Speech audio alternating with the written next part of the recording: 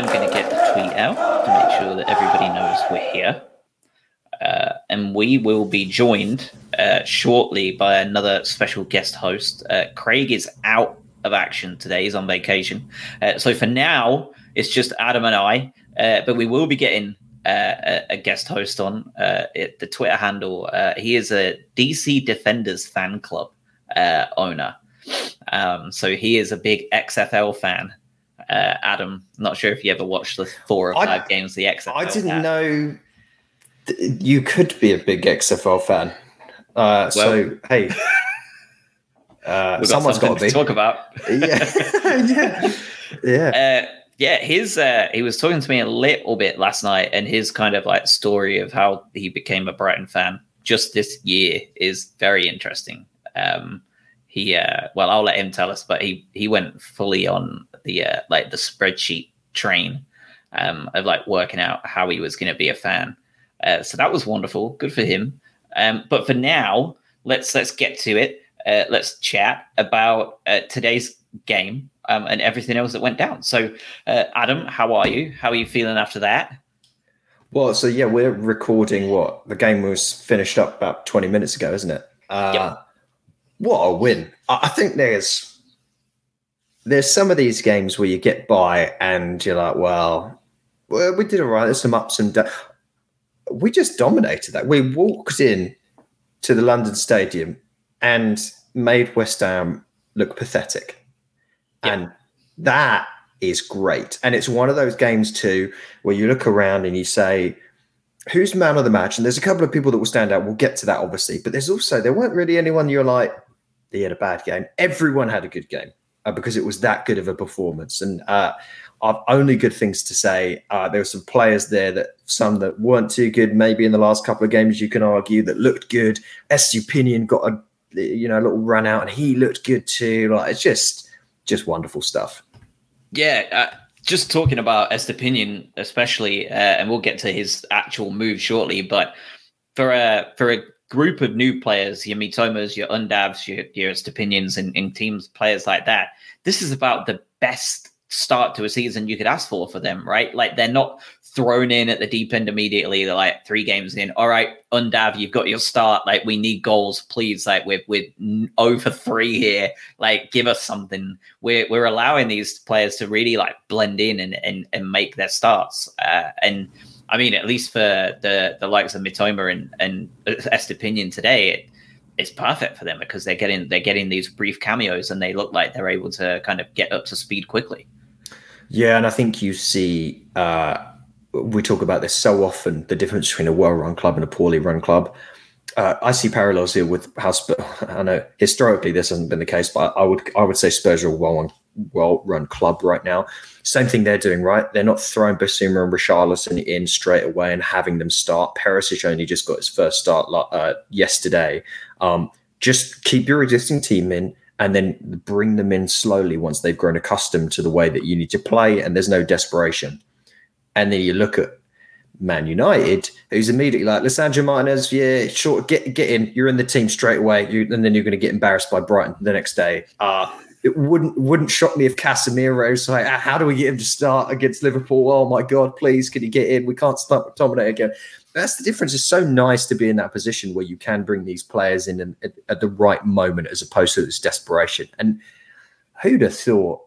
I know it's so early. You can't draw judgments, but if you'd have said, all right, what's the top 10 of the Premier League 3 games in, would you have included Forest, Brentford, Fulham, us and Leeds in that? I think maybe you'd argue us if we kicked on well, but let's be honest, after selling Basuma and Cucurella, I think the whole fan base was like, this could be an ugly one for the start until we bring in some new players. But what a weird start to the season as a whole.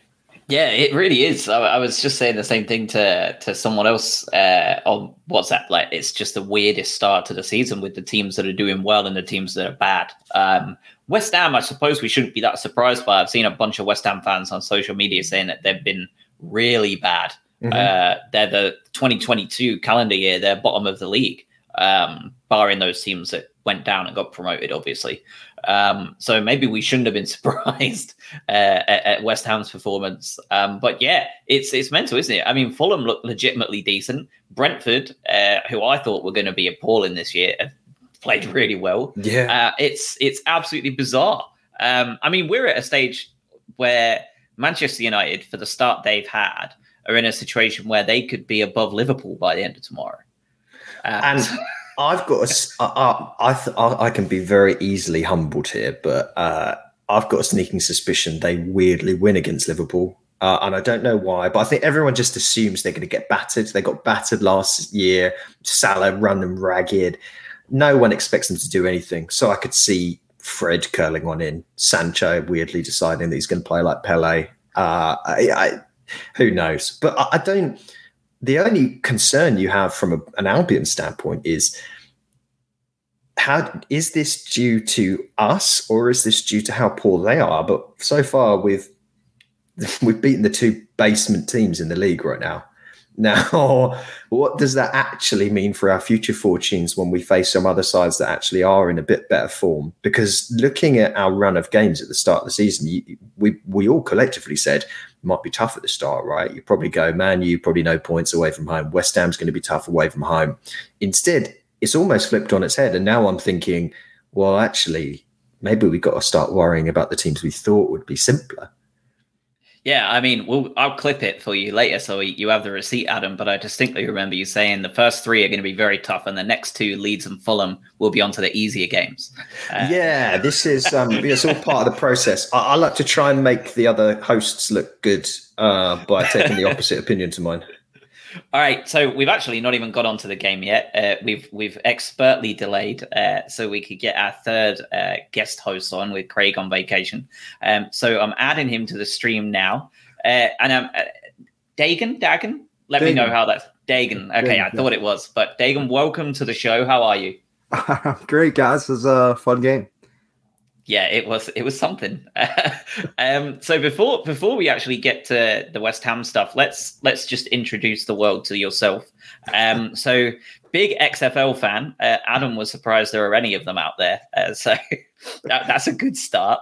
But if you want to talk a little bit about how you got into soccer in the first place, I know it's very recent, and your methodology on working out that Brighton were the team you were going to be a fan of. I think everyone will enjoy hearing.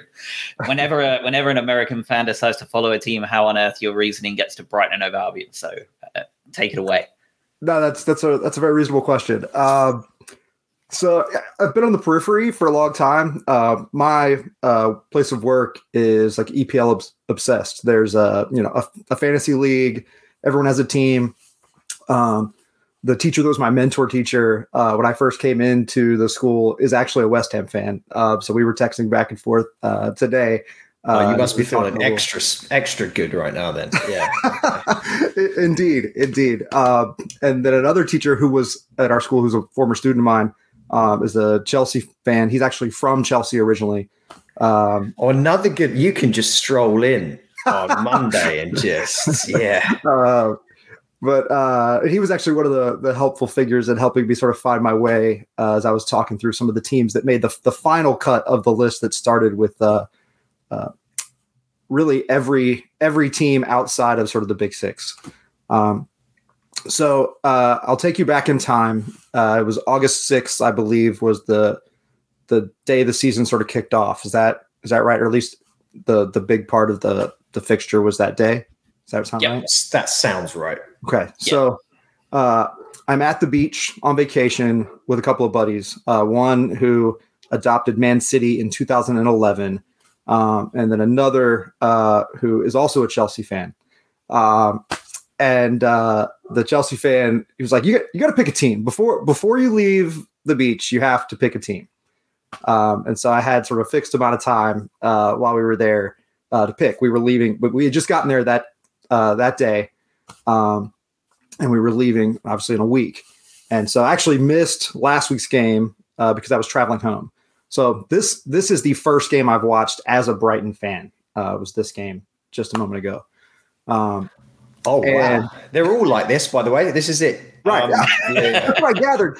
Well, so interestingly, before I picked the game that was actually on at the time that he was goading me to be a fan, we were watching the Brighton Man U game. Yeah. And so that I didn't let that influence me a whole lot, actually. But I can walk you through what did, if you guys are interested. I think there's my bigger question is, firstly, I think it's nice to hear someone that isn't just straight away just comes in, because I saw some stats and stuff the other day where because obviously football, soccer, whatever you want to call it now for everyone, is massively picking up steam in the US, but it's so top heavy in terms of support here. And that comes down to just the way in which you can be a fan here as well, right? Because if you go into like a shop or anything like that here, it's the same kits, the same jerseys, the same shirts. And so it creates this sort of self-fulfilling prophecy. And all the clubs are doing this heavy branding here, which is why everyone does their pre-season tournaments, right? It's almost like you're obligated to pick one of the big six sides because they're the ones you've seen. There's people in the US that are just like, I don't know who fuck Wolves are. Where's Wolverhampton? So there's sides you just would never really pick. So I think it's nice that you firstly decide you're like, I'm not going to go after. But I guess my question is, at what point does starting to become a Brighton fan become glory hunting? Because, it's almost like now, if you'd have come in and said, oh, I'm a Man U fan, well, good for you, picking a small team that's in the downtrend like that. So, yeah. What Very time? good. Very good. If we get to talk about transfers and their prospects, I've been saying if Man U got everyone that they were rumored to get, they'd have to have 3 or 4 sides. They said that's Nottingham Forest pretty much doing that in practice at the moment. I'm surprised they haven't signed another 5 people since we went live, to be completely honest with you. But what was your experience with so today's game? Obviously, was watching this. It was a dominating performance from Brighton. Like, did you come in expecting that? Like, you saw the Man U game, so you obviously treated to that. But they don't always go like this. No, and I mean, I sort of followed along the last game, and it seemed very sort of back and forth and even, and sort of a tale of two halves, even in terms of sort of control. And so I think today I was worried about that, that we'd sort of settled into that 1-0 lead and potentially were being a little bit passive. And I thought, they really got aggressive there at the start of the second half, at least again, from my point of view. I'm a neophyte, right? As an EPL fan, and really as a professional soccer fan. I've watched my now 10-year-old play a bunch of soccer over the years. But that's the extent of it. And because I've been an educator, I've watched a lot of soccer as well. And I have a nephew who's playing Division 3 soccer. So I guess I've seen a lot of it, but I don't know a lot about it, if that makes sense. Yeah, but the grassroots is so strong in this country now as well that I think we're just going to see this increasing fan base. And I love the fact it sounds like, wasn't it confirmed that we're going to be doing a preseason next year in the US as Brighton? Wasn't that came out of one of the recent kind of little conference things, Josh, right? Yeah, it was originally leaked from the Seagulls Down Under that caused a big drama. But then Paul Barber confirmed it at the fans forum right at the beginning of the season that they are confirmed for next year. And I know you weren't on the show, but I know that the rumors had been pretty solid that they were planning on it for the year of the pandemic. And then obviously COVID hit and everything went to crap. So they were planning on coming over to New York and Boston in 2020. And then everything went horribly wrong. So he said they were looking at 2 host cities to come. Well, I say host cities like it's a World Cup. They're looking at two places to come, two East Coast places to come. So I would assume that it will be the same ones that I'd heard were the 2 picked out. I'm assuming it will probably be Boston and New York again as the 2 places that they'll come and see. And given the fact that Paul Barber has been into the New York City FC official fans bar and met all of the fans there for a bunch of selfies. New York City FC may be one of those teams that we have as one of our preseason friendlies, I would assume. They're still playing at Yankee Stadium, aren't they? I need to. I've got to make a call. I need to get them out to New Jersey. It's easier for me to get to. They can play the Red Bulls instead. But everyone, as soon as news comes out on that, I know we're getting way ahead of ourselves here, but there's no doubt that we'll be doing a little East Coast meetup for that because we'd be insane not to. But coupled that with the fact that we've signed the entire Ecuador national team, we've already got a contingent of other South American players. I do feel, and the style of play that Potter has for the team, it's an appealing side to become a fan of if you're from the Americas, and that's exciting. Yeah. Do you want me to circle back to sort of like how I arrived here? Let's start a little bit on West Ham. Sure. Just so that we can get through the game itself, Yeah, and then we'll get on to your origin story, and then we will break into the transfer stuff at the end, because it's going to be here every single week until the window closes. So we're just going to have to talk about it. So let's talk West Ham, because we're 15 minutes in already. We are now officially, I believe, owners of the City of London at this point. We waltz into London seemingly every other week whenever we play there and get something from someone. So we lined up with the exact same lineup again, 3 games in a row. Is that like a new record for Potter or something? I feel like we've never lined up with the exact same lineup 3 games on the trot with Graham in charge. That was surprising enough in and of itself, I think. Yeah, I mean, we talked about that at the end of the show last week as well. And we sort of concluded that that's probably going to be the case because we don't know whether we necessarily, and this is probably pre-Estupinian officially signing, we don't have a ton of other pieces that we can move around without breaking the shape of that team up. And personally, we'll get on to this, but I was absolutely thrilled to see the return of the 4 at the back partway through the game today. Estupinian came in, they're like 4 at the back, let's do it. So we get Potter's tinkering can come back into play. But yeah, surprising in one sense, but not surprising in another sense. He didn't have a ton of other options to play unless you pulled out Welbeck, brought on an Undav. And with Welbeck is in a great place at the moment, both seemingly mentally and physically. Signed his new contract this week too, so we've got him for another couple of years. Fantastic news all around. So no, not a ton of other options in my opinion. Yeah, we were talking about that, weren't we, last week? That there's not a huge amount of changes that we need to make, other than again also the Mwepu, right, for Lallana. But when we're unbeaten, there's no real need to. So in terms of that starting lineup, and we kind of soaked up the pressure early on, first 10 minutes, as you'd expect us to. And then brand new centre-half in for the first time after signing for West Ham, Mr. Kehrer. The Germans are not surprised by it. I saw on social media, German fans are just like, yeah, this is him every week. But he gives up a penalty to Welbeck after a fantastic counter-attack that kind of played them at their own game. I'm assuming that we're all going to be in agreement that it was absolutely a pen and inside the box, right? Yeah. I mean, it was close, Dane, wasn't it? Yeah, right on the line. And but hey, look, the history books are already written. It's done. It was official. It was. Yeah. Dagan, you may not know this, but Brighton are statistically the worst penalty-taking team in the Premier League last year. So knowing that, how will we feeling lining up for that pen, Adam, and Dagan yourself as well? Penalty kicks are generally supposed to be a gimme, right? So how are we feeling when Alexis grabbed hold of that ball? Did you think it was going to be him taking it? How are we feeling when it was happening? I was not particularly upbeat because we are so bad at pens, and Fabianski is traditionally very good.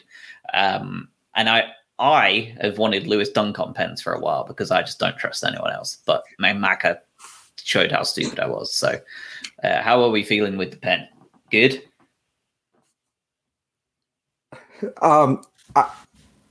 Again, neophyte. I thought he was having a really rough opening few minutes. He had a couple of sort of questionable giveaways, some bad decisions. And I was like, either he's going to totally redeem himself and those 10 minutes will be erased, or he's going to be the hero and carried off on everyone's shoulders. And he came through. I heard the stat on the broadcast, and I think he'd made 2 of his 3 so far in a Brighton uniform. But I had read somewhere that it was a particular weakness. And that Brighton also doesn't, to be fair, as well as some other teams on set pieces in general. Is that Is that accurate? And last year was sort of case in point of that. It was all over the place, and we had to have big conversations about all of this, especially on the penalty side. But you're right, and there's been a bit of back and forth in the quote unquote fan base in the last week of just is Alexis McAllister getting. There's one side basically saying he's fantastic statistically, his passing is amazing, he's doing a great job for the team, and then there's potential idiots like me that have been giving him quite a hard time because he's been very patchy in certain areas. So you're absolutely right. Like I've in my notes, like straight away we had that Webster pass. Adam Webster just I really don't understand how anyone would do that. So crossed it backwards and just it's the one that almost gave Ben Rama the goal. Yeah, Ben Rama should have caught it in the top corner. That game just goes in a completely different direction when they're 1-0 up. So that was weird. But then Mac, you're right, just took the ball and just passed it straight at them. And I thought to myself, I don't want to get on this show again and have to talk bad about McAllister because I want him to be good. After that, I don't think he put a foot wrong. And I would go as far to say as I would potentially say he's my man in the match. McAllister, he was fantastic. Credit where it's due. My only hesitation when he stepped up for the penalty was, recent memories of him not being particularly great. But he also made me nervous because he just took ages. He just paused. And I was like, is he having a breakdown or something? And I thought I could see this being saved. I don't know what. In fact, they were talking about how Fabianski's great at penalties. Oh, God. But now he buried it. It was great. He's made more penalty saves than any other goalkeeper in the Premier League. So if there's anyone that's going to be making a save, it is him. And then, ironically enough, the worst penalty taking team last year score against the best penalty goalkeeper in the Premier League all time. So that was a wonderful way to start. Stats are for to ruin them. And Man City have started slow against Newcastle. If you're listening to this live, that's it's always good to see Newcastle potentially get hammered here. I just want to mention what Jimothy has said in the chat. The problem is Mac is not a natural defensive midfielder, so he looks a little uncomfortable at times. Hopefully he grows into it. Yeah, we've talked about this at length, right? He's not natural, so he's playing a bit out of position and he's got to learn it. I almost feel like Potter's trying to make him into that what Pirlo became in his later years, where he's that sits back a little bit. He's officially a defensive midfielder, but frankly, he's more about how do I sensibly build up play from a deeper role. He's starting to get really good at that. He's not the best defensive midfielder when you think about what is a defensive midfielder. Like, he's not Casemiro. But when he's on his day, I mean, his pass accuracy tends to be at the top of the charts for us. Yeah, I mean, when you look at him, for the Football Manager fans out there, which is me, he is the absolute quintessential deep line playmaker, isn't he? Like, that's exactly what he does, set on defend. Like, that's exactly how he plays this entire game. And you know, we'll get to the second goal in a little bit, but that's kind of exactly what he was doing that led to that second goal. And I could speak about that forever, just on that first and only touch from Pascal Gross. I'm gonna rudely butt in just before we leave the penalty. Yeah. Because another bit of credit, he was the one that intercepted Zuma to even start the run from Trossard and the ball into Welbeck that earned the penalty. It was a great cutout when Zuma tried to pass it to his left. We all hate Zuma for all of his crap, that is animal abuse and all that stuff. Wonderful to see him get embarrassed. But credit again, that was the defensive work. He cut out that pass there. He had a couple of interceptions in the game. Good work from Mac. Yep, really put a cat amongst the pigeons, didn't it? With that, nice. Someone has to. Someone has to. It was superb. And after the goal, you would assume, given that West Ham have not scored a goal yet this season and are, at home, third game of the season, desperately need to turn something around, you would expect them to come back after that goal, firing on all cylinders. After that goal, up until half-time, they edged possession by a point, didn't have a shot on target, and generally didn't look particularly in control of the game whatsoever. Dagan, what did you think of this Man City side? I've got that on the background. What did you think of this West Ham team, knowing that they'd lost those first two and knowing they'd be fired up? Did it surprise you that they had nothing to offer for the rest of that half? Well, this isn't much, but the opening 3 minutes they did show a little fire, right? They really came out. We were sort of looked a little shaky, and I was worried at that juncture for sure. And then sort of we went on this sort of just, we're going to slow it down. We're going to be patient. We're very deliberate, possess the ball, move it side to side. Several times it looked like we had chances, and we just said, it's not a great chance. Let's send it back and wait. And, just jotting in my notes, I was like, wow, they're just being really, really patient, which seemed to pay off. And other than the opening of the second half, where before that second goal, it felt like West Ham had shifted the balance, especially they looked particularly threatening on their set opportunities, I thought. And, got their head on a couple of balls there. The midfielder, Susek, is that right? Souček, yeah. Thank you. Souček got his head on a couple of balls. Sanchez made a couple of fantastic, punches. But yeah, 2 identical mirror saves in the second half, like about 30 seconds between them, which is slightly weird. And he is one of the best headers in the Premier League, Souček, as well. It's always scary when he gets on them. But we have to add the fact that they did play in the Euros. What is the stupid Euro conference thing against Viborg or whatever on Thursday? But I didn't know. I was thinking before the game, like, is that a benefit to them or a negative? And at this point in the season, your players aren't tired. But it's almost a benefit because you get another kind of pre-season game in to get the fitness up, get more use, especially when you're in a bit of a slump like West Ham have been. And they win. So you would have thought they come out of that and there's some confidence there. Like, oh, actually, hold on. We're half decent here. We can figure this out. And if anything, as you say, like, they came out pretty hot, a couple of chances in the first few minutes. And then we scored and then we got better. We maintained pressure. We maintained possession. They looked really vulnerable from corners a couple of times. There were a few bouncing balls where if it fell a little bit differently, we could have gone 2-0 up. And I think you saw and heard the frustration from the fans. Oh, they got booed straight as half time here.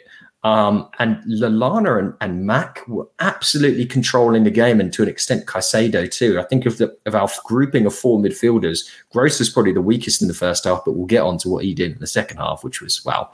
But they ran it. The machine, the engine was ticking along perfectly for Brighton. And yeah. To your point about the midfield, I actually texted my West Ham friend, and I was like, do they always just avoid the middle entirely? Because it seemed like they wanted no part of Caicedo in the middle of the field. The first 2 times they went to Bowen was on the ground clutching his Achilles. He went down. What I thought was really minimal contact. Yeah. But Caicedo really was just anchoring the middle of the field, and they seemed like they just wanted to go up the sides, which he said is pretty typical for them. But it really stood out to me, again, just as an observer.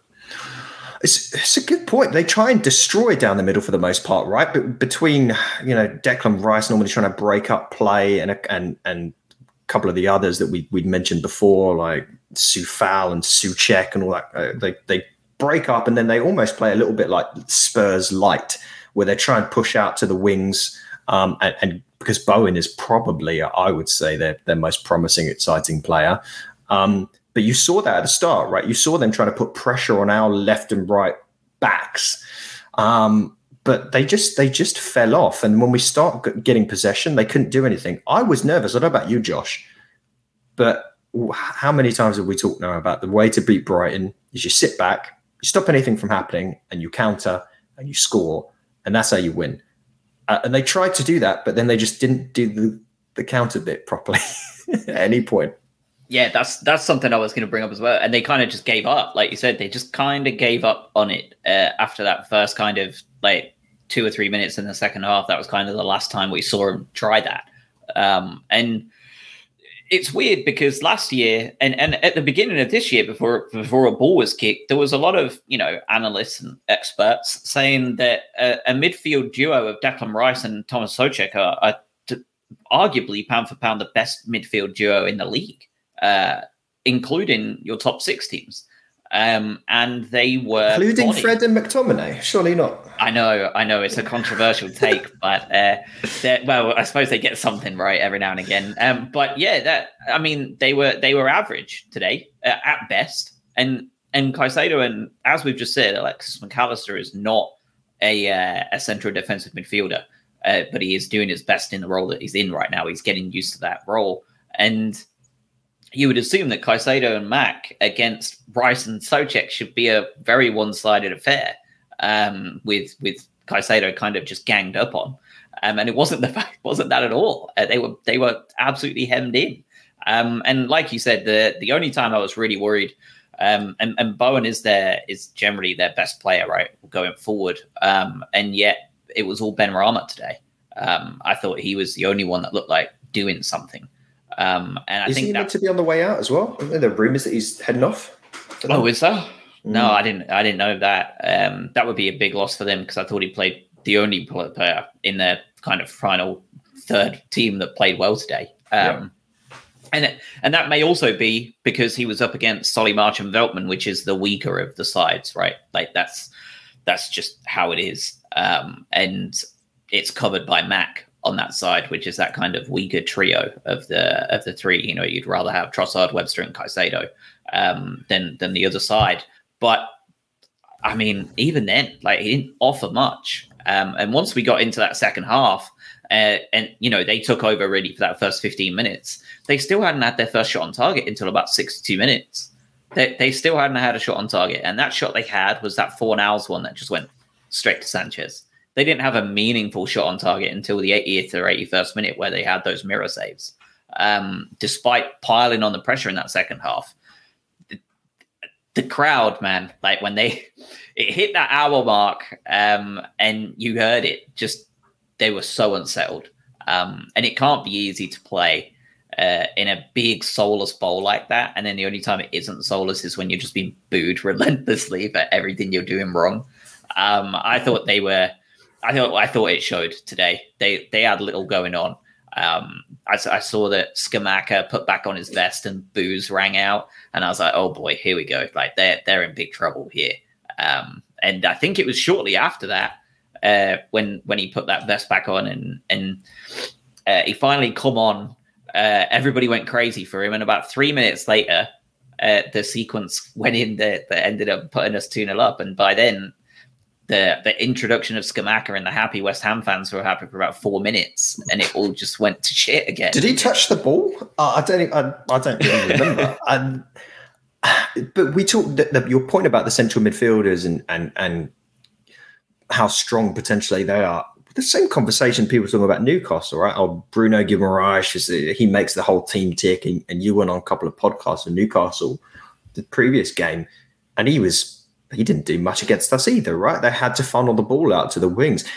The way in which we structure that midfield at the moment, which is essentially put 4 bodies in the middle and to control the game. And everyone else is therefore just as an outlet once we have time to push up our wing backs and control the game. So I'm less worried about teams that almost have these quote fantastic central midfielders or fantastic central midfielders because we just get rid of them in the game. We control the possession so much they don't get a look in. But the other thing, if you want to get some enjoyment, I always have to go on the other team's subreddit when they lose against us. If you want to go on Reddit /r/Hammers right now, so just to get a glimpse into the psyche of West Ham fans. The top post right now is an old coffee mug that just says "put at the bottom of the table." There's a picture of Mark Noble's face on Jesus as the only man who can save us. What happened to this club in such a short time? And Thomas Souček is our biggest liability. So if you want to know if you've really outplayed the team, just do this. Completely hopeless. Yeah, when you've got Jesus photoshops, you know you've beaten them well. Yeah, when you can only turn to God. It's not a good place to be. I'm afraid water on the screen. That second goal, though, we won the ball back in midfield very quickly. McAllister looked forward, played it through to Gross, and that touch to break Trossard through. And that's our left wing back, Trossard, by the way, that's breaking through the middle of the pitch as the highest man up. I mean, what a perfect sequence of play that was for the Albion. It was very anti-Potter ball almost, and the fact that we didn't take any time to put things together. Maybe, the start of last year, that's something we probably would have done, right? We'd have probably slowed it down and lost the ball or maybe had a chance a little bit later on. But nope, very direct, very quick, 1-2-3 goal. Kind of came out of nowhere as well. That's the biggest thing, I think, this year for Potter, isn't it? We've adapted yet again to be able to make the most out of both being a possession-based team and then being happy to hit teams direct. As Ten Hag said, we played exclusively long ball against them, which was statistically and factually wrong, but I wouldn't expect a Manchester United manager to understand how football works anyway. So we, but we are happy to be more direct when we want to. And what an unbelievably sexy sequence of play that was to score the goal. Yeah, I received 3 texts instantaneously, and I think somehow my feed was slightly slow. So it was all like, what a pass, what a pass, what a pass. And then I saw it. And I was like, oh! So I knew what I was looking for, but it was incredible. You don't. Again, if you get a chance to go back and watch last season, Dagan, and despite the fact that we had an incredible finish, best ever finish, there were a few long patches of games where we would, well, to be kind, pretty diabolical. And it didn't look like we knew how to actually do what we did there, which is bring a ball down, do 2 just strong passes and a quick little shimmy or turn, get it through in and goal and just score. It didn't seem like we could ever do that. We had to pass the ball around, maybe put a cross in, hope for the best, bounce the ball. This was like a hot knife through butter, wasn't it? Like the ball just was up in the air. Caicedo brings it down, goes to McAllister. He dwells on the ball for about 2 seconds, picks out a pass. Gross just, I don't even understand how it quite, was it like an outside the foot flick and he then turned and went down? And then at that point, Trossard's composure was fantastic. But it was one-on-one. He was just through.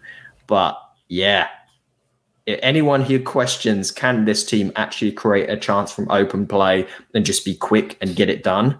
Watch that goal. It was superb. Just superb. Yeah, as Jimothy said, it was that formation change, right? The 4 at the back, you're so happy to see. And it pushed Trossard much further up. Well noted, Jimothy. That's my fault. I'm looking like Ten Hag out here with my statistical analysis. But people got bored of me saying this last year because we had a bad run with the 4 at the back. But the benefit of the 4 at the back is it does allow you to play a bit more direct. And that's sort of case in point. Not entirely down to that formation shift, but yeah, nice to see. Yeah, it really was. Shortly after that, the triple substitution from West Ham. Feels like we're seeing this every week now. When a team don't know what on earth to do against Graham Potter's Brighton & Hove Albion, they just throw on 4 players at once or 3 players at once and see what sticks. As of yet, after 3 games, nothing has yet stuck to that wall. Nothing has worked. And shortly after that, they did have some of their best chances with those 2 headers late on in the 81st minute. And if one of those goes in, it's a real squeaky bum time, is it, that last 10 minutes.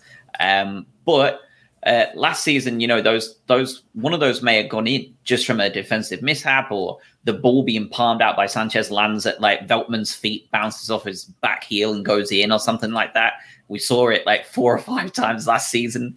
But none of that. It was 2 great saves. And then we expertly got the ball away. And Estepinian, I thought, was a big part of that calming down part of that game. I thought he was really good. And what a difference it makes to have a guy who's really comfortable playing out and out left back come on and actually do that role. And he about gave us our 3rd goal. Yeah. It was a beautiful ball. Beautiful ball. Solly March decided to forget, lost his head in some ways, you could say. Yeah. Yeah. Could be our top scorer, couldn't he, this season, if he had a better finish about him? Oh, well, I mean, I was a bit harsh on Solly in the last show where I don't think his ceiling is low, let's say. I think you probably saw it a little bit there. I think anyone else I'd want on the end of that. that cross.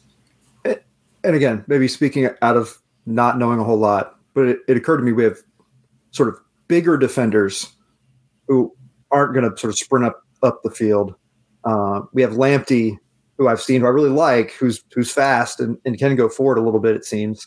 Estupiñán seems like he's a mixture of both, maybe in a way that the team doesn't have otherwise, right? He's a stouter, stronger guy, but he clearly can go forward and is really comfortable doing so.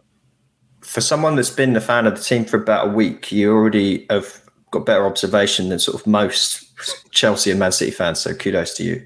I think it's an easy trap to fall into with there's some, I don't know, stereotypes that fall in when you sign a South American player, and there's this idea that, he's going to be doing like keepy-uppies and flicks and all this kind of stuff. But from Estupiñán, for the most part, he's basically like an engine. He just sprints up and down back of it. He's good, solid defensively, solid going forward. And you saw that, right? He put in a couple of really good defensive challenges. He put and I was a bit cheeky with this, but pretty much a better cross than I've seen Cucurella do his entire season at Brighton. He seems just very, very, very solid. I don't think he's going to be like one of these. He's not going to bring out the spectacular, I don't think. But you saw his experience. You saw the discipline of a player that has played in the Champions League and has played against some of the best teams in the world. And there was an urgency too. This is my debut in the Premier League, and you could see it, from go, that he was there to impress. And it's a good sign that was the dominant characteristic and not, timidity or nervousness or, maybe shying away from the moment. None of that. Like, he came in very, that's the confidence of a guy that knows he can play at this level. And I've got no worries about him. Josh, you were waxing lyrical when the signing was announced too. I think we're all just honestly a bit stunned that we're able to sell a player like Cucurella for 62 plus or whatever. And then I don't know if the final numbers are out on Estupiñán yet, but it's nowhere near that. It's between 15 and 20, isn't it, Josh? Something like that being thrown around, or a little more. Yeah, Naylor had said it was around 14, but most sources are saying it's anywhere from like 18 to 20. And then when Andy was pressed on why it was so low, he said it's a bit too delicate to talk about. So that could be code for he actually really does know what he's talking about, and there's some kind of like minimum release fee, or like Villarreal were really annoyed with it or something like that, kind of like that 50 million and £1 or something. Right. Or he just doesn't know jack shit and he's trying to be really smart with his new profile picture thinking he's a Don. That doesn't sound like Naylor at all. No. It's a tough one. Dagan, for those not fully in the know, Andy Naylor is our tier 1 kind of local journo. He's covered him for about as long as I've been alive, like 30 odd years. And generally he knows his stuff, especially when we were in the lower leagues. He was kind of the only guy that knew anything that was going on. But in the last couple of years, as we've hit the Prem, Brighton have become even more, I was going to say shady, but that's not the right word at all, more secluded in how many people know about anything when it comes to our deals. Every kind of transfer is undisclosed fee. Every kind of move just kind of almost comes out of nowhere. Even if the rumors are in, Pervis Estupiñán kind of popped up on Saturday as a rumor, and by Monday he was there. Like it all breaks very late. So he's not 100% right most of the time these days, and it hurts his ego a little bit. But he's still the best we have, and he's still a good guy. But he's a character. The Man City friend shared his Andy Naylor's Twitter account with me during the game today. He was like, "Hey, if you want to follow somebody who's sort of a trusted, seems to be the most trusted Brighton journalist." Here's the guy. So it's funny that you guys should mention that. Where have you found an informed City fan? Like, I don't. Honestly, I'm genuinely impressed. I don't know. Maybe it's different in the US, but I have a group of friends who take our sports very seriously. So we really want to know the lay of the land. And he's the guy who had done a number of podcasts with me, covering the AAF and XFL. As crazy as that sounds. Okay. Well, hey, that's great. I mean, I genuinely don't know if a single Man City fan in the United Kingdom will have heard of Andy Naylor. So I'm truly impressed. But yeah, he's as close to like a club mouthpiece at this point as we can get. This sort of unofficial club mouthpiece. They slip him the news when it needs to be off channel a little bit, and he gets a bit of gets his credit. So he's going to give us our Woj bombs. I'm a basketball NBA guy. Yeah, there you go. Exactly. But at the same time, he's not. I think probably who's the biggest. I know Fabrizio Romano is like he's getting a lot of crap now, and especially with, according to him a week ago, Maupay was definitely going to Forest, and that didn't happen. And now looks like Fulham, so he's changing his tune now. But I'd say David Ornstein's probably the best transfer announcer in terms of guarantees for most of the UK clubs, isn't he? Yeah, he's usually really spot on with it. Yeah, there's a few of them, aren't there, that are all in that kind of like that tier 1 bracket.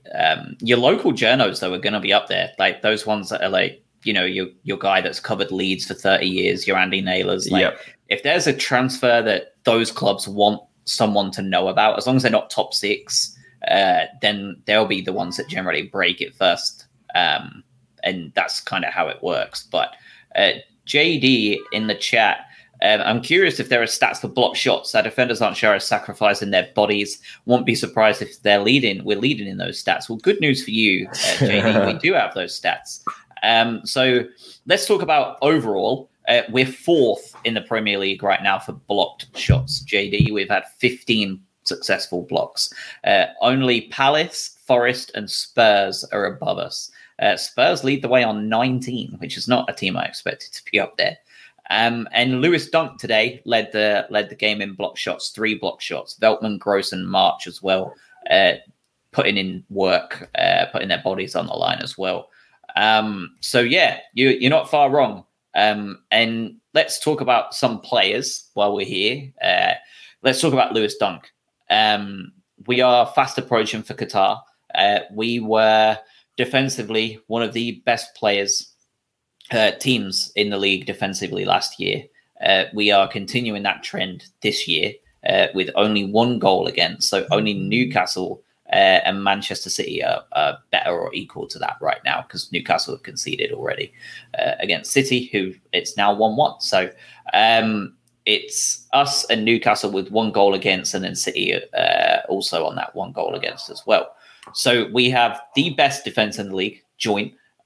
Lewis Dunk has been the captain and standout, and inevitably he is not going to be receiving a call-up for the World Cup.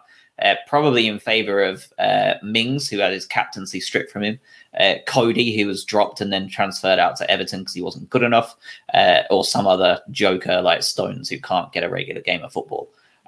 What more? Like, how much more of an unsung hero can this guy be outside of Brighton, obviously, because everybody else, everybody within the city of Brighton or anybody who watches Albion know how good Lewis Dunk is.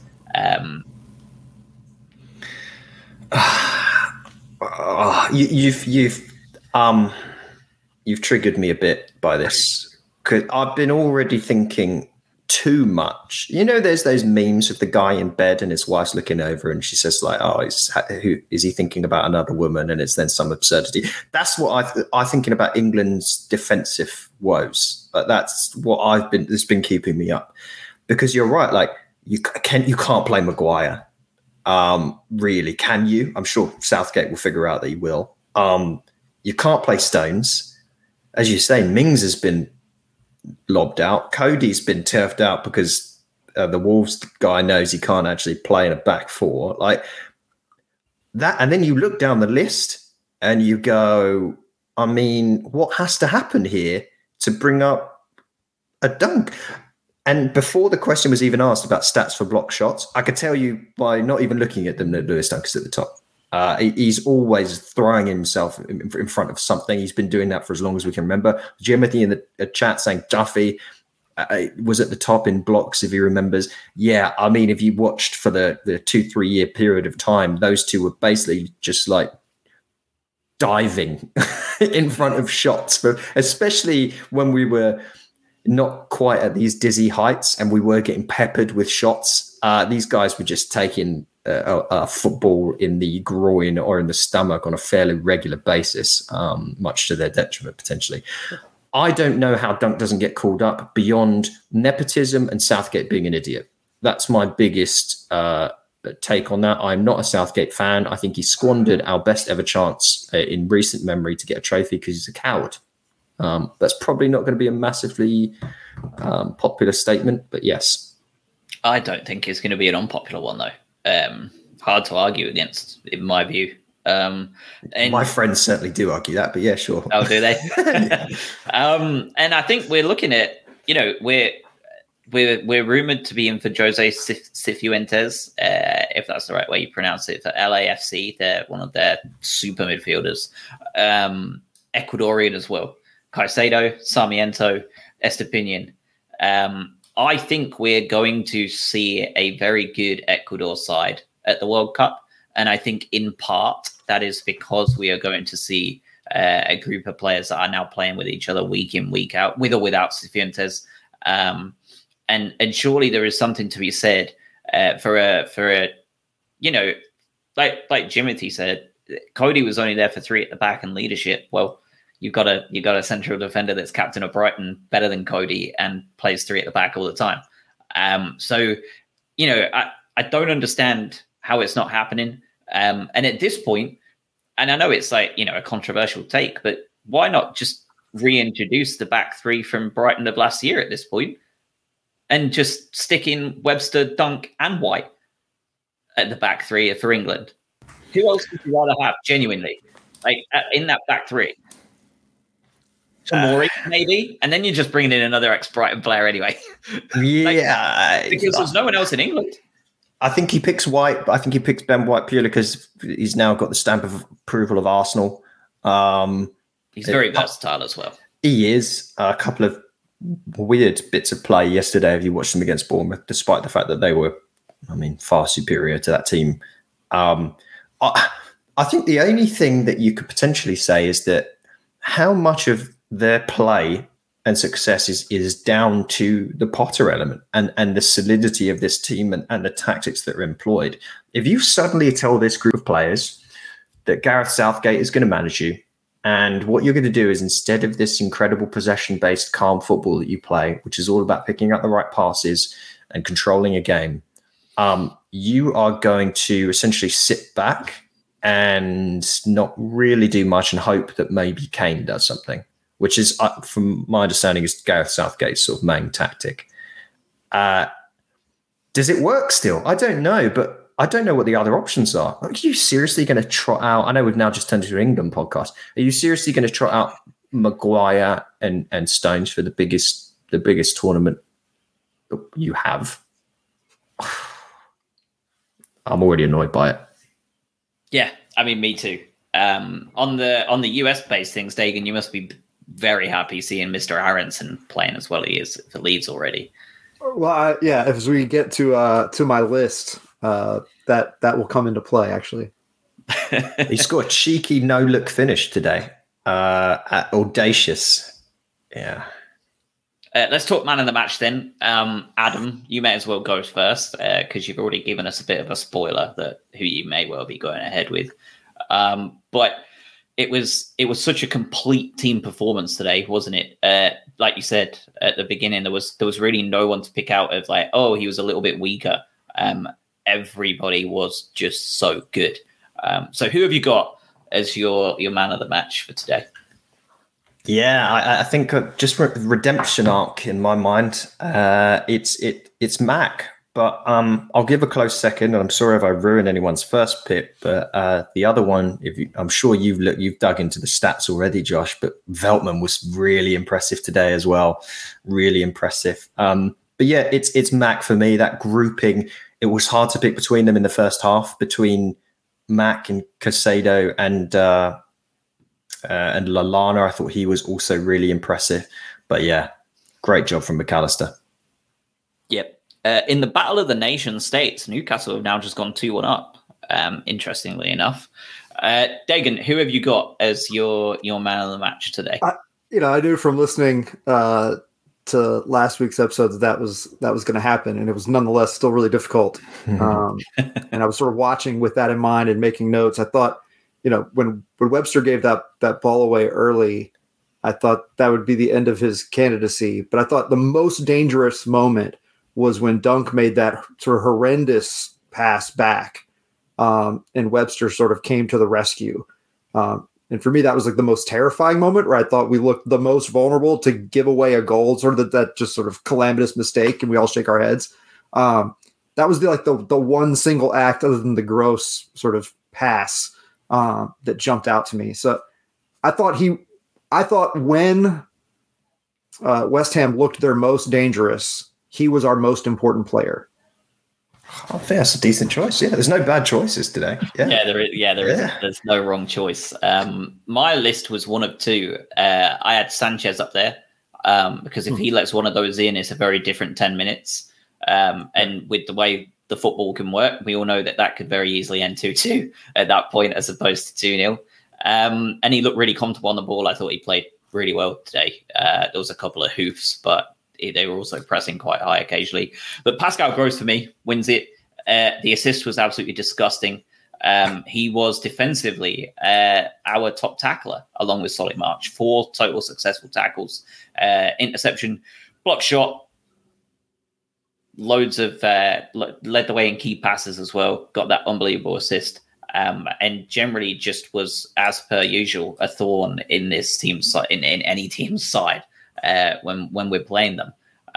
Like you said, I thought he was a little bit weaker in that first half, but the majority of those 4 tackles came in that first half as well. So he was obviously working hard defensively, even if it didn't look like it on the face of things, which is why we always like to take eye test and stats together, right? So we know that everything can be as unbiased as possible. But also just the redemption arc for him. Like, this was a guy that at the beginning of last year was being forced to play right wing back, and we were assuming that this was his last year at the Albion. He would be going back to Germany, and he'd kind of lost a step. And then he played in that kind of final third role again at the end of last season, and it was like, oh, actually he hasn't. Maybe he's worth keeping on. And we've now gotten 3 games in, and without him, you know, we're not getting points from these games like we are. So he was the guy for me. He like you say, he came on really strong in that second half, didn't he? Especially after a bit of a reshuffle. And you're right. Like the 2 goals against Man U, the creation. I mean, without that touch, that second goal doesn't happen. Regardless of everything else we talk about, it doesn't happen. He's been. As we've said before, I think we all collectively eat a lot of crow on what we said about Gross last year, because he's been nothing short of astounding. I do want to read out the stat line for Veltman, because no one picked him as a first choice. And I think probably, let's pretend Craig did, even though he's not here, because 3 total tackles, so second highest or third highest on the team, 6 clearances. Which you saw with the eye test as well. Like he was constantly the one like getting rid of that ball, and 2 block shots. He was really impressive today. He moved around with a tactical shift. He's completely comfortable playing in pretty much 3 different positions. And we always go back to how much he cost, but what an absolute bargain. Just going back to Man U, you'd take him if you're a Man U, wouldn't you? Like, Veltman's better than what the other options they've got. And to be honest, you probably would take him because he's Dutch. So that's their signing requirements for the most part now. Played for Ajax. Yeah, Ten Hag will sign him.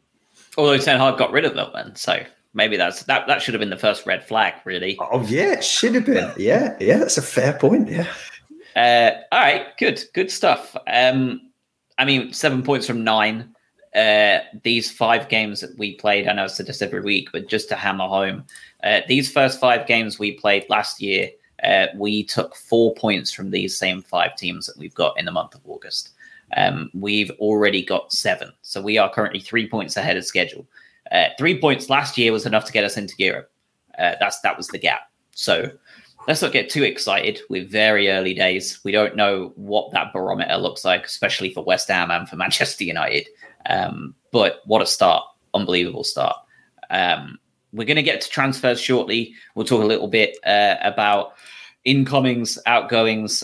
We have a couple to talk about there with the Mope and the Van Heck stuff. But let's talk about real quick, Dagan, your methodology on becoming a Brighton fan for any of those Seagulls fans that want to know how this stuff goes down, and for any fans that are tuning in that liked what they saw today and are maybe thinking about joining the bandwagon after they saw like a Stateside Seagulls tweet or anything, let's do it. Run us through your working. Show your working. Happy to. Thanks. So again, I eliminated sort of the major powerhouse, I guess the big six teams, and then sort of shortly thereafter eliminated Newcastle because of sort of their sudden influx of cash. I didn't want to sort of go that route with one of the teams that sort of had just been bought by someone from afar and, potentially launching them into that top tier. So one of the sort of first column on the spreadsheet that I made was the owner column. I was really interested in ownership. I know that can change just as much as players in some cases for some teams, it seems. But sort of, the ownership and then the bandwidth and their sort of willingness to, maneuver. And the next tier over was the manager. And sort of in concert, those two things were really favorable for me for Brighton. One, I love the sort of Tony Bloom, fan as a kid from there, gambler, poker player. I love poker. And I was just like, this is great. Like if I were to have, a little over $1 billion who could buy my hometown team, that's something I would love to do. Especially a dream life, isn't it? Like you hometown team, you become a very successful gambler, make a gambling company, and then you buy your team and then put them in the biggest, domestic football and competition in the world. It's like if I could sort of create a life, it might be his. Right. So I'm pulling up my my spreadsheet here. So I narrowed it down to 7 teams that sort of I generally was like, okay, these seem like they could be palatable. I think just outside of that 7 was maybe Southampton. I'm trying to remember some of the others because there was kind of initial top 10 that I didn't even make it to the spreadsheet. But at the bottom of the 7 was Everton, Fulham, Nottingham Forest, and I hate to admit it, but I was considering them Palace. I don't have to hate them now. I must say they looked pretty impressive yesterday too. We can't say that though. Yeah, they're awful, horrendous club, horrible players. Yeah. So I had a final 3 that I sort of weighed for a longer time. That was Leicester, and friends told me I sort of, I'm too late to that game. They had their shining moment, if you will, so I can't follow them. I like the idea of the Foxes. I'm a smaller guy as an athlete. And the Foxes never quit, felt a little bit like me. So I was like, that I kind of identify with that. But it seemed like they're on a team on the decline was where I landed. I think it's a fair assessment. They are. Yeah. And so then it came down to a final 2. And Fulham was in for the same reason as second team, which is sort of a preponderance of American players relative to others. And that was Leeds. American manager, reportedly maybe going to do some of the gegenpressing. I don't know if I'm saying that wrong or not. No, I mean, if you saw them today, they beat Chelsea because they're so fit. The problem is they'll do a classic Leeds midway through the season. Later on in the season, they'll just look tired and they'll taper off like crazy. At least that's the hope. I was close to my grandmother growing up, and their founding year was my grandmother's birth year. So that was like another tick mark on the Leeds' favor. And it really did, it came down to those two. I like the strong American player connection and the manager connection. But actually, it was the fans that sort of started to tip the scales. I saw the Leeds kind of had a reputation for a lot of hooliganism, and maybe it's sort of the most disliked fan base. And when I sort of did the test of where would I want to visit? Where would I want to live if I were going to move to England? And suddenly Leeds went to the bottom of the. It wasn't at the top. West Yorkshire was not at the top, but Brighton seems an awesome place to go see. So I was like, if I was ever going to go see this team that I start to follow, where would I want it to be, and who would I want to be there? And it seemed like the people of Brighton also sort of aligned and felt like a really good spot. But it was. I've been a coach this is my first year. This year was my first year not coaching. I coached for 22 years, basketball and tennis. And the style of Potter, the changing of formations, you don't know what the lineup's going to be until just before the match. Although again, you guys, but it's a big deal that he's gone with the same lineup for 3 matches. Yeah. But sort of that, I always dislike when a coach is so wedded to his system that he can't change. And he's just like, well, this is what we do, and this is how we do it. And we do it really well.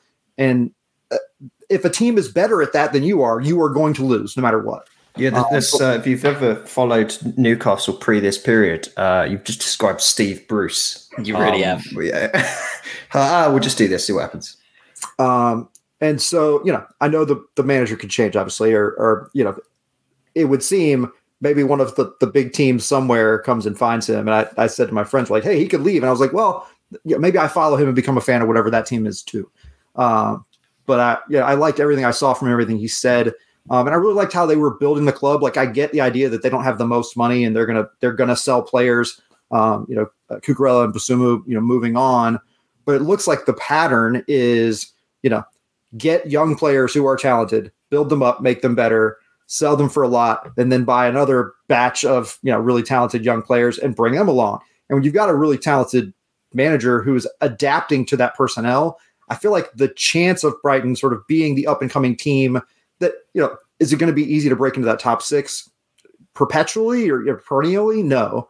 But to be on the outer edge of that and to be in sort of that, higher mid-table level seems reasonable given the infrastructure they're starting to put in place. And so I was like, if they don't, they don't. But for me, I was like, I seem like I'm getting on with a team that's on the rise, that has all the right pieces in place to be excited about. And the Seagull's a pretty cool mascot. What's not to like about a seagull? Well, if you lived in Brighton, there's a hell of a lot you don't like about seagulls because they're absolutely brutal creatures. They are the hooligans. We have a number of times they swoop in and just grab people's. If you haven't seen a seagull grab someone's sandwich out of their hands, you've not lived the book, because that happens on a daily basis. But yeah, that's awesome. Yeah, they are. It's like an aggressive DC squirrel. Yeah, in some ways, yeah, they're louder anyway. But what I like about what you've just described there is, well, firstly, it's you have a different way of being able to, I guess, make a decision on who you support, because it's essentially new to you. And if you grow up in England, for the most part, 90+% of people are like, they're fans of the club because my dad supported them or whatever it is. And it's nice, though, that you can come in and you can actually say, you can summarize everything. I do want to question your sanity that you were on vacation and you started putting up a spreadsheet. Like that's not, I don't know how you relax, but that's the opposite of actually what I do. But hey, good for you, because you've actually made a decision that makes sense, as opposed to just being like, they seem the best, which is nice. Thanks. It was a blast. I had a great time. My buddy was like, make a decision. And I was just reading and sort of looking at what was there. I hope, reflective of what I was feeling, that we hang on to Caicedo. And maybe that's the perfect segue to the next segment. Because I feel like if they're following that path, we keep him for another year, or at least this year. Because his value is going to go up. So unless we get some insane price for him, it seems like he's a guy to keep. Yeah. And let's start with that. The rumors have been all over the shop. I feel like just about any top 6 team out there has been supposedly interested in it. Yeah, was it like every one of them came out last week? Yeah, which kind of means to me that his agent is throwing offers out there and hoping that someone will bite, as is the South American contingent of agents, to be honest. We see that an awful lot. But as Dagan said, it's not going to happen, right? It's going to take an audacious bid. I said last week on one of the Newcastle podcasts, it'd take 100 million for us to actually let him go. And they thought I was absolutely nuts. But the more you see it be played out, and the more you see, if there really is half of those big 6 interested, like the bidding war, like, yeah, okay, like that's what you pay then. Like, we don't have to let him go at all. He's still got 3 years for us. Yeah. I almost named him the man of the match today for what he didn't have to do, because I really feel like they played away from him. I don't know, not to go too far back to the game, but his ability already to feel like he's been in this grouping of players for years is so impressive. He gets the ball out from under his feet so quickly. He always has a pass on, always a sign of a good player. If you watch Barcelona in the early 2000s, mid 2010s, when you had the Xavi, Iniesta, Busquets kind of connection, and it felt like if you passed to one of them, you were never nervous because you knew that they had two passes in their head before they received the ball, and it would just go to someone. Caicedo's got a bit of that element to him that he knows his pass on, and that's just something that is hard to really train into someone. You either have that or you don't, to use the cliche. He's special, but as you say, there's no need to. If we sold him at this point for anything other than the offer you can't refuse, I think that's a really weird reflection on the club of selling three gigantic assets in one window. And unless you bring in someone and go against your transfer policy, that feels like a superstar celebrity signing almost. Then you almost admit that you're throwing the season away for a financial play. And I just don't see that. I just don't see them doing that. Yeah. I think you summarized Caicedo well there. Because people, are like, how is he different to Bissouma? And I think you've nailed it, really. When Caicedo gets the ball, I think he has already picked out three players in his periphery that he's going to pass the ball to. Bissouma was different in that he knew how he was going to maneuver himself as soon as that ball came to get himself into space. He hadn't thought about the pass yet. He just knew how to make. Yeah, and you saw that fairly often. He hadn't thought about the pass. Yeah, not at all. Yeah. Not at all. Yeah. But he was so superb at getting himself into space that it then didn't become a problem because he knew where it was. Like he had the time to then look up and make the pass. And I think that's the difference between the two, is that Caicedo is that side of the ball, and Bissouma is the other way. And I suppose that ultimately is going to be what makes Caicedo the better player marginally, if not massively as time goes on. Because Bissouma, as we've seen, would occasionally lose the ball in possession because that idea of getting into space didn't work out. Caicedo isn't running into those because he's generally getting the ball out before that opportunity arises. So fingers crossed, we're going to end up with a player even better than Bissouma. I personally think that it will be that way. I really do. I've said it since the end of last year, but yeah. To be just 20, and there's a toughness to him. Just anytime they were down in the box, he was sort of, nose to chin with some larger figure, but just like, I'm going to out jump you. And you could see it in his eyes. Like he had a belief in himself that for a 20-year-old is atypical. And then I thought his like assertiveness with his passes when Estupiñán came in, there was a clear chemistry between those two. I know that's we're sort of backtracking a little bit again, but it was noticeable to me. And I think, as he develops that chemistry with this team and this unit as the central midfield player, he's only going to get better. And I think could be the thing that carries us to that upper echelon this year. Another reason why I think we over-index on this sometimes, but I do think this is a special case of, could he leave if the right offer came in? Do you know how rare it would be to be Ecuadorian and have multiple Ecuadorian mates play with you in your Premier League team? When the hell does that happen? So then you go off and you join. There's been lots of conversations, especially within CISO and some of the interviews that you saw put out by the club, where they talk about the language barrier and getting comfortable with the team and getting comfortable with the new players.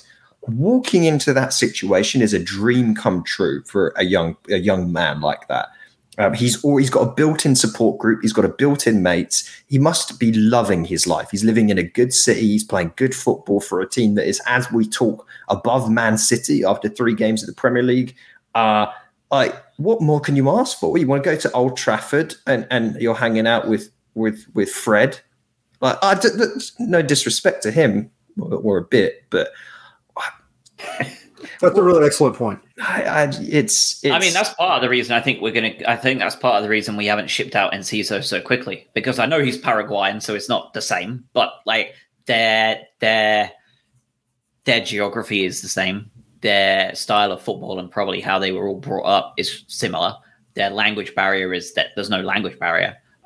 They have that, like, I mean, we've already seen it, right, on social media. Those three, Caicedo, Sarmiento, and Enciso are like this already. Like, they're like tight as anything. And for him, you know, we've already got Zakiri out on loan. Is it a case of just letting Enciso sit in the under 23s, get used to the English style of football, like we did with Ferguson last year? And I would like to see him go on loan, by the way. I'm surprised he hasn't yet. And just let him develop with the idea of possibly even breaking in late into the season when he can, with the inevitable possible Welbeck injury, right? I think he didn't get much. We didn't talk about him much today at all, but again, the role he's being asked to do is just superb currently. We got our left back. We got Estepinian in, which is a great signing. We've talked about that a little bit already when we were talking about his influence on the game. You know, this is a guy that is coming from a better team than Cucurella did in the same league, has played European competition for 2+ years now at Villarreal. And again, has the Ecuadorian connection. So he's coming into a bunch of people that he will be spending his international breaks with, categorically, and has that, again, that immediate introduction into the group. I think there was, I don't know if either of you two saw it on social media. I think it was Fulham or someone else was in for him. And he said he had no interest in anybody but Brighton in the Premier League, outside of obviously the big boys if they were in. And I'm not going to take that away as he wants to come to Brighton because we're so good. I think he's had 3 phone calls from 3 separate Ecuadorian players going, hey, this is a bloody great place to be. And he's like, all right, well, if I'm going to go anywhere, I'm happy here. But if I have to go, or if the offer comes in and I have to speak to someone, that's the only team I really want to go to because they're the only team I'll feel like remotely at home in. He also talked in the interviews a lot about how he was interested in coming because of how much the club seemed to want him. And I think, this is pure speculation because we don't know the ins and outs of it, but given some of the stuff you come up with, Josh, last week, and people have talked about this, the statistical similarities between Cucurella's style of play and Estepinian's, I think this was their backup plan for a long while. Estepinian was always going to be, if Cucurella goes, that's choice one, and we try and get him. And the club has clearly come out and made that clear to him. Like, they probably came in and said, we've got this contingent of people here. These are our expectations. You will be in the starting lineup, and we want you. You are our first choice. Pretty impressive, and also like pretty impressive for him to make that move. I know he's probably always wanted to come back and prove a point in the Premier League. He talked about that a lot. But as you say, he's walking away from European football, appearing in the semi-final of the Champions League. This guy has some credibility. Even for the national team, this guy lines up and plays against Messi when he goes out to the right flank. Like, this guy's good. Adam, do you think when he becomes a starter, we go back to 4 at the back?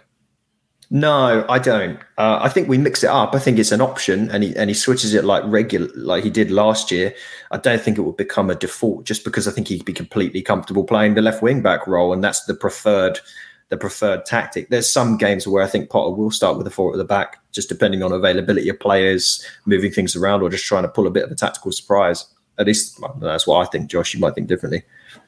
Yeah, no, I agree. And with no knowledge whatsoever, I almost wonder, given Estepinian's interviews, the fact that Brighton have been after him for a number of years, I wonder if, and I distinctly remember there was rumours of him the first time a couple of years ago when he left Watford. I kind of wonder if he was the number 1 choice, not Cucurella. I wonder if he was choice 1 and we then pivoted to Cucurella, got Cucurella, who ended up being an absolute goldmine, and then pivoted back to Estepinian and was like, all right, like with a bit more cash in the bank and the season under our belt to finish in top half, what do you think now? And obviously it's worked out in our favour. But I do wonder if that was the case all along. I wonder if he was target number 1. And Cucurella was that second choice. And it's ended up working out that it was a very lucky. We'll bank the 40 million difference in price and go spend that, I think. Yeah, that works. Yep. We're obviously looking at replenishing the midfield, despite what anybody else thinks as to whether we should or not. with Cifuentes and Billy Gilmore on the rumor sheets. Some pretty credible journos are reporting it from a London standpoint that Gilmore at Chelsea is a target for Brighton, and he could be available for like 10 odd million. I'd hope so. Yeah, me too. I don't know about that one, sure. If there is a player, if there is a manager rather that I would want to trust him with, there's not much better than Graham. But it's pretty clear that we're obviously seeking out some kind of central midfielder there. And I've seen some people on social media worry that this is because we're expecting Caicedo to go. And I noted underneath one of those tweets that personally, again, none of us work for the club, so we don't know. But if you look at it logically, and the players we're looking at, your Gilmores and your Cifuenteses, to me, it tells me that we're actually really quite concerned about what we're looking at with Jakub Moder. And we're looking to bring in another person of the same style of Jakub Moder, just in case he gets Izquierdo'd in the same way, right? If this meniscus and ACL stuff doesn't recover in a way we would hope it will, which we've seen time and time again in sport in general. I think this, if you look at the players we're looking at, they've got nothing to do with Basuma or Caicedo. They're not either of that kind of like holding midfield role. They're both the same kind of role that you see out of Moder. So I think that's the logic behind it. Look, to put these Caicedo rumors to bed, and maybe he does get sold. Maybe that offer does come in, because again, I don't think any single player is untouchable in this club. It's just a price. You brought in 90 million quid's worth of transfer fee already this season. You spent 33. You're sat with roughly 60 right now. If you sell Caicedo for even around what you sold Cucurella for, you have 150 million in transfer incoming fees, of which, again, you spent 33 million. If I've got 120 million and I've sold my three best players, arguably, I want someone better than Billy Gilmore. So if that's your plan for when you sell Caicedo, bring in Billy Gilmore, who failed at Norwich, who went down. No, I want someone really fucking good for that. And I want to be blown away by it. So no, these aren't Caicedo backup options. I'll tell you that for nothing. Yeah, I agree with you. I'm concerned about Moder. We've been concerned about Moder for a while. But at the same time, we've talked about the fact that we do just need another body in there. And if you're looking at someone like Billy Gilmore, to me, that tells me, let's take on a project. We're buying low on him. He's not worked out. He's come from a decent pedigree. Maybe he can spell us out. I think it also potentially maybe says more about Alzate. You don't sign Billy Gilmore if you're super confident in Alzate. I don't know what his situation's going to be. But yeah, just let's get another body in. Like we said, your bench isn't really that flexible at the moment. That's before anyone gets injured. Yeah. Jimothy doesn't think that LAFC will sell Cifuentes with the playoffs coming up. I think similar to the Albion, every MLS team, there's not a single player in the MLS that isn't for sale for the right price.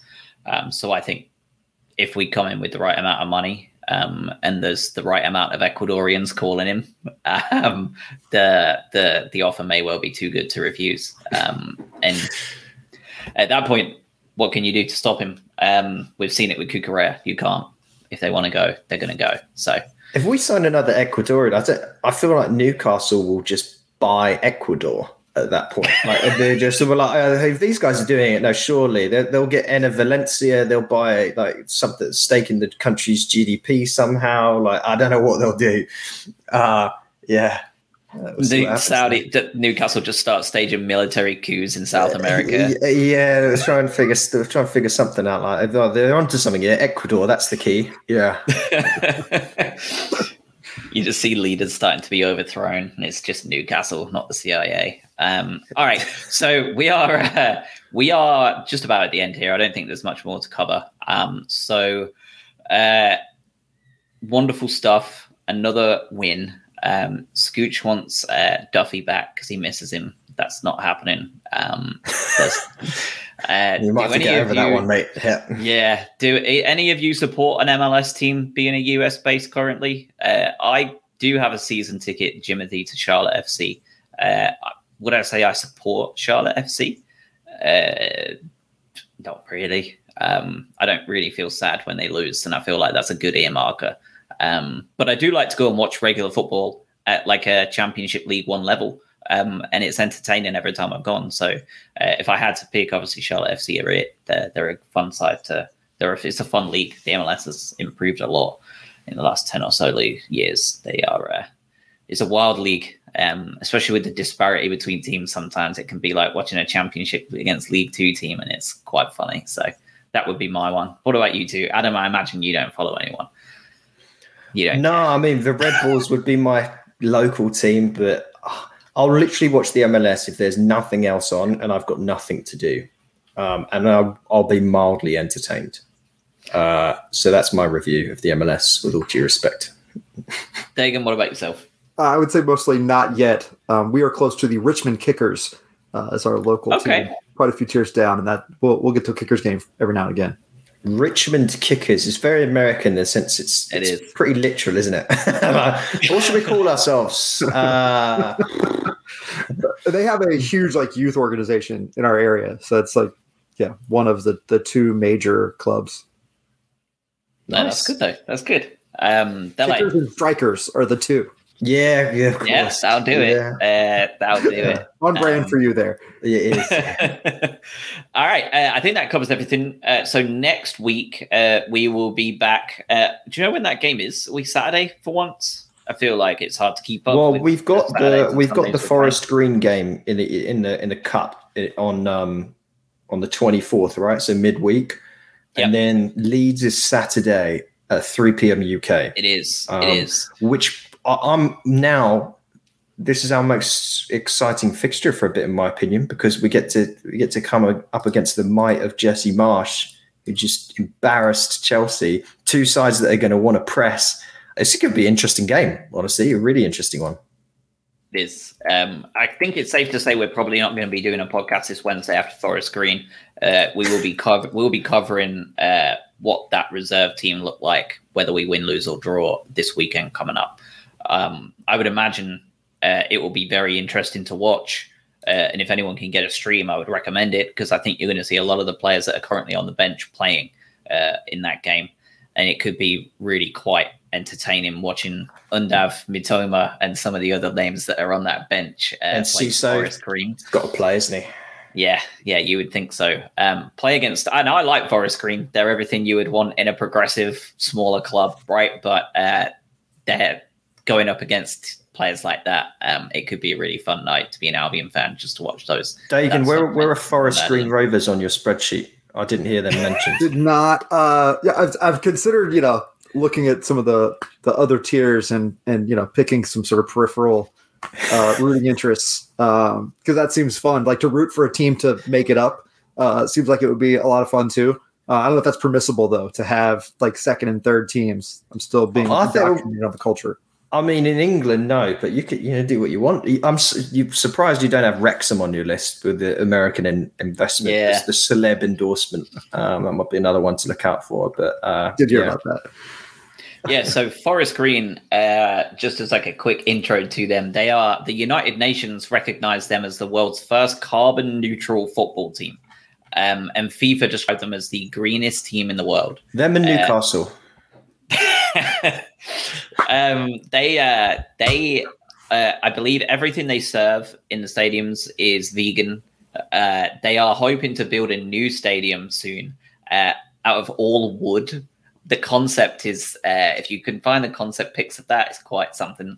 And up until this year, when Watford stole their manager to feed to the altar of Watford sacrificial managers, he was a very good young manager as well.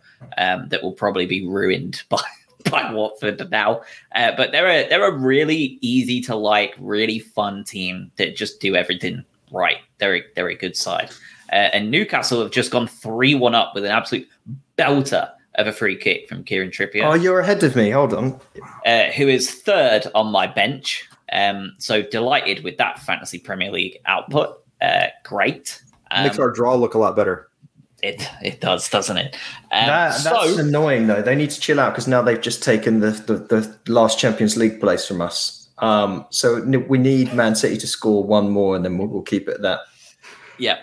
So next week, we will be back for Leeds recap. We'll also be back for Forest Green coverage if we can find ourselves a cheeky stream, because I don't know whether anywhere in the US will be showing that. I would imagine your local piracy areas will show it just fine. So not endorsed by the podcast. Not endorsed by the podcast, but I'm sure there will be somewhere to acquire a stream if necessary. So if you two haven't got anything else, we can wrap. And just have a wonderful rest of your week. Enjoy the midweek football. It's always fun to have one. And it's kind of the start of a bit of a trend with Fulham midweek and then the transfer window closing. And yeah, it's going to be a fun couple of weeks here. Yeah. Busy end to August. Dagan, thank you so much for coming on. Sure. Welcome. Thanks for joining us, man. Yeah. Josh, Adam, thanks for having me. And to your listeners, thanks for the assault on their ears. Everyone wants your spreadsheet in the chat, by the way. You can't see the comments probably, but yeah, you might be able to set up a little money scheme here. You could sell this on. So, yeah. I could definitely work with y'all to get people access. I'm happy. There you go. One of my other friends who I've encouraged to find a team has added Tottenham to the spreadsheet, which that's not my doing, so I can't claim that. Well, this is the first Moneyball-based team selection style of thinking I've seen. So, I can't say enough good things about it. But thanks, man. Appreciate you joining us. Thanks, y'all. Thanks, everybody. Have a wonderful rest of your week. Thanks all. Cheers.